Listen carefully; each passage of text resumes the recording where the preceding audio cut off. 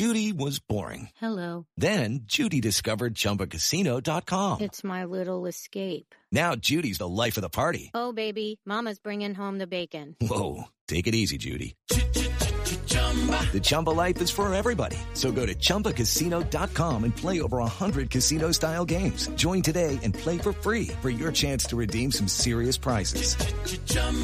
ChumbaCasino.com. No purchase necessary. Void where prohibited by law. 18 plus terms and conditions apply. See website for details.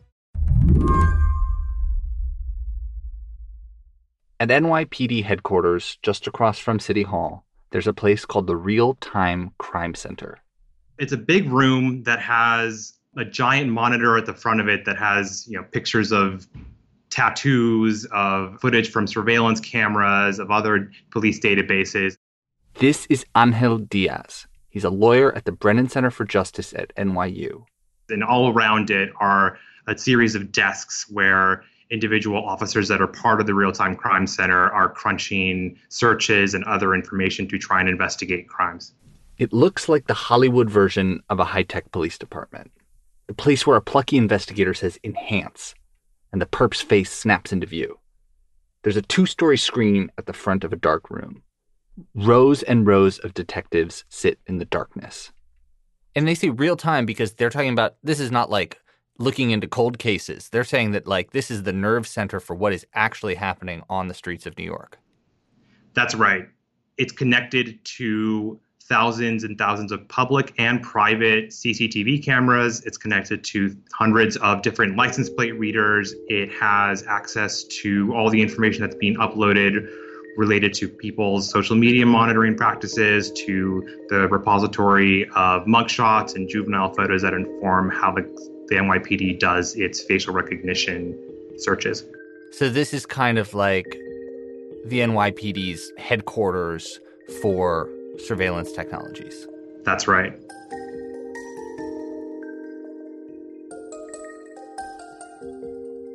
This place has been around since 2005.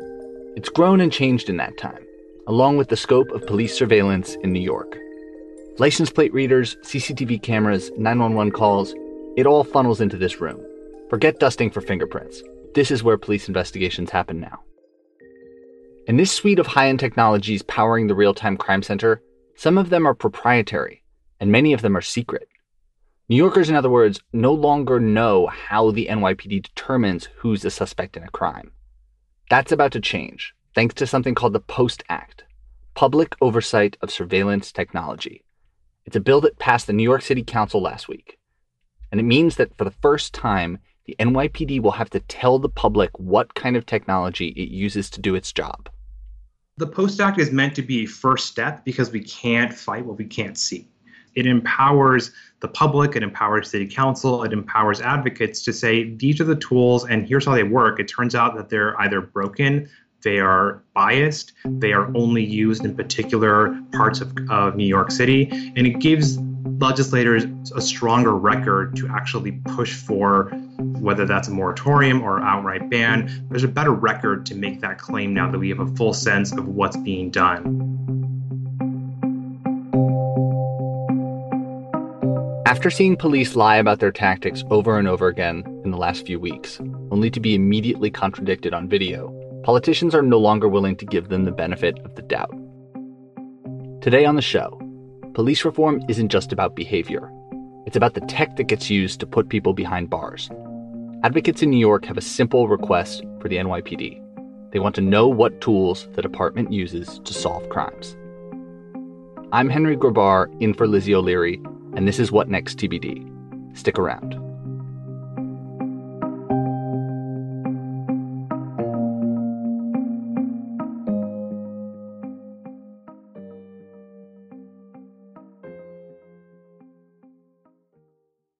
This episode is brought to you by Discover.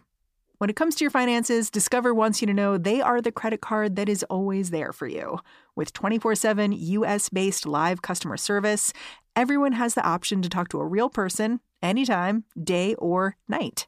Yep, that means no more waiting for, quote, normal business hours just to get a hold of someone. We are talking real service from real people whenever you need it. Get the customer service you deserve with Discover. Limitations apply. See terms at discover.com/creditcard. Step into the world of power, loyalty, and luck. I'm gonna make him an offer he can't refuse. With family, cannolis, and spins mean everything. Now, you wanna get mixed up in the family business. Introducing The Godfather at ChumbaCasino.com. Test your luck in the shadowy world of The Godfather slot. Someday, I will call upon you to do a service for me. Play The Godfather, now at ChumbaCasino.com. Welcome to the family. No purchase necessary. VGW Group. Void where prohibited by law. 18+. Terms and conditions apply. In response to weeks of protests across the country, police departments are starting to change. In New York, for example, disciplinary records for the NYPD are finally going to be made public. And last week, New York City Police Commissioner Dermot Shea made an announcement about the NYPD's anti-crime units, undercover cops who tend to be involved in police shootings. Effective immediately, we will be transitioning those units, roughly 600 people citywide, into a variety of assignments, including Detective Bureau, neighborhood policing, and other assignments. When he made that announcement, he actually said that it was part of an outdated model of policing and that they generally are much more focused on intelligence. This is 21st century policing. Intelligence, data, shot spotter, video. Make no mistake, this is a seismic shift in the culture of how the NYPD polices this great city. It gives you a sense of how a lot of the focus is on sort of individual officers on the street, but increasingly the NYPD's focus is on surveillance, and it has been for a long time. For Angel, the story starts almost 2 decades ago in the years just after the 9/11 attacks. 9/11, because it happened in New York, has had a very long shadow and fundamentally changed how many communities view the police department. 9/11 not only looked to automate information sharing between different federal agencies, it also tried to turn local police departments into sort of the eyes and ears of intelligence on the ground in major cities. So it became a really important time for police departments to start to view themselves as counterterrorism agencies, and that perspective has held true to this day. So, Angel, after 9/11, when this technology really expanded, was there a sense of pushback? Was there a sense that this was controversial, that there were these growing NYPD dragnets of both cameras and investigations and wiretaps that seemed to be targeting regular New Yorkers who might not have been guilty of anything at all?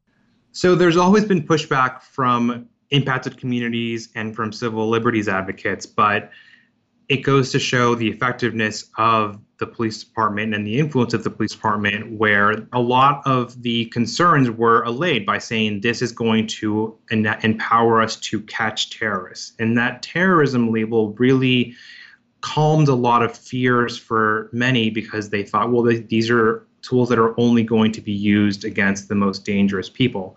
But in reality, it was never limited to counterterrorism in the first place. It was just presented as a counterterrorism tool. The most notorious example of NYPD surveillance was the illegal spying on Muslim New Yorkers after 9/11. The NYPD sent informers to take photos inside mosques. They infiltrated Muslim student groups at local colleges. Undercover cops trawled bookstores, restaurants, and hookah bars. They even played cricket. The group was called the Demographics Unit, but until the Associated Press revealed its work, the NYPD denied it existed.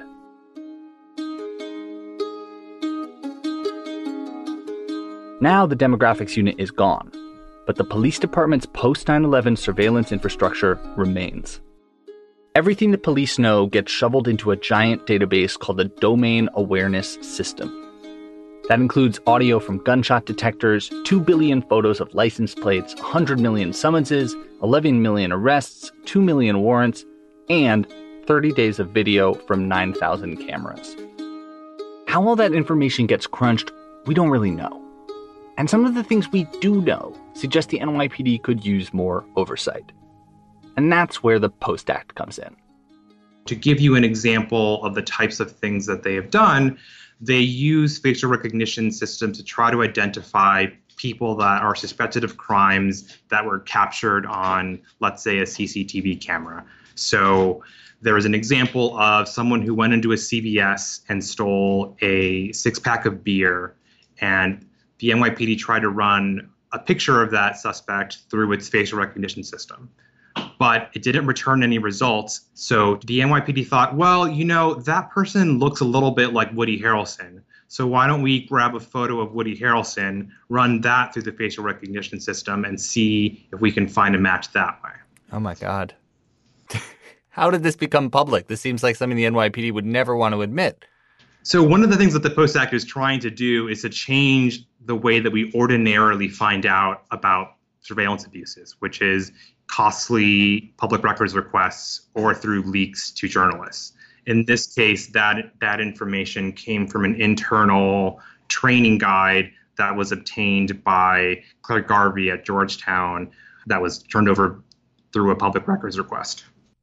To what extent do we find out about these kind of technologies when some kid ends up in court and they say, well, we know it was you because we have a witness identifying a dragon tattoo. We searched our database for a dragon tattoo, and it turns out that we knew you had one because you were stopped and frisked 5 years ago in East Harlem. If only it was that linear, that would be great. Essentially, it doesn't work that way.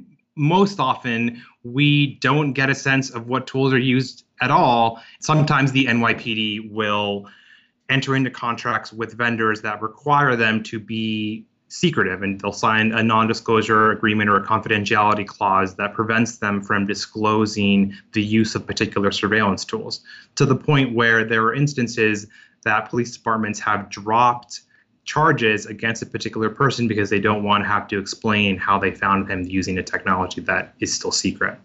Oh, wow. What would be the motivation for vendors to keep all this stuff secret? I mean, that just seems like, pretty basic police work. You should have to show your work. There's a couple of reasons. I think vendors will oftentimes say, look, this is my proprietary IP, and if I have to disclose how these tools work, it will endanger my trade secrets and lose the value that we bring to the market. At the same time, if you actually scrutinize these tools and see how they actually work in practice, they don't do half of the things that they promise they'll do. For example, in January, a Michigan man named Robert Williams was arrested for robbing the Shinola store in Detroit based on a faulty facial recognition algorithm. He spent 30 hours in jail, including a night sleeping on the floor of a dirty, crowded cell. He missed work for the first time in 4 years. In the Washington Post on Wednesday, Williams wrote, "I keep thinking about how lucky I was to have spent only one night in jail." And the photo that led to his arrest? It looks nothing like him. Williams wasn't anywhere near the Shinola store that day. Stories like these are why Angel and many others would like to establish a baseline of disclosure from the police. They've been trying to do this in New York since 2017, when the NYPD's Deputy Commissioner of Intelligence and Counterterrorism said their bill was, quote, insane and, quote, an effective blueprint for those seeking to do us harm. One of the popular misconceptions that the NYPD likes to put out when it opposes the Post Act is to say that this is going to create a blueprint for the bad guys and teach criminals and terrorists how to evade detection. The reality is that almost no surveillance technology stays secret forever, and we have a pretty good sense of what is there. What we don't have a good sense of are new tools that are being developed, what policies are in place to protect New Yorkers' constitutional rights.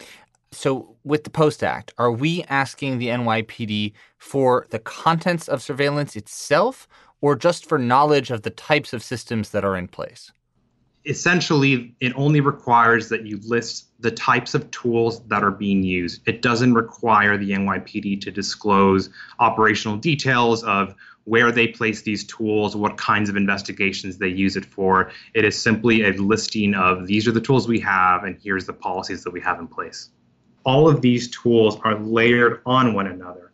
And when you think about what it means to have your social media presence being monitored, your subway ride being monitored, your face being subject to facial recognition scans, all of these systems create a world that's increasingly covered by surveillance and something that becomes over time pretty incompatible with a democratic society. I'm wondering how specific this conversation is to New York City. We know that other cities have explored banning the use of facial recognition technology. Some have done so. How different is New York, and does the fact that New York serves as a model affect how you think about this bill and the effect that it will have in terms of influencing the practices of police departments around the country? It is certainly the largest police department, and it is a police department that has a lot of political capital. And when this bill was first proposed, their opposition influenced the mayor, and the bill went nowhere. It has a significant propaganda machine. They have a lot of political sway. The ability to pass the Post Act goes to show that if the largest police department in the country has to make these basic disclosures, the same should be, at a minimum, required of every other police department. Angel, thank you so much for taking a minute to chat with us. Really appreciate it. Thanks so much for having me. This was fun. Angel Diaz is a counsel in the Liberty and National Security Program at the Brennan Center for Justice at NYU. And that's it for our show today. TBD is produced by Ethan Brooks and is part of the larger What Next family. TBD is also part of Future Tense, a partnership of Slate, Arizona State University, and New America. Mary will be back in your feed on Monday. And starting next Friday, I'll be hosting a 6-part series about the future of the American city after COVID-19. We're going to talk about cupcake shops, office elevators, municipal finance, jazz, and the lure of the suburbs. Have a great weekend and see you next week.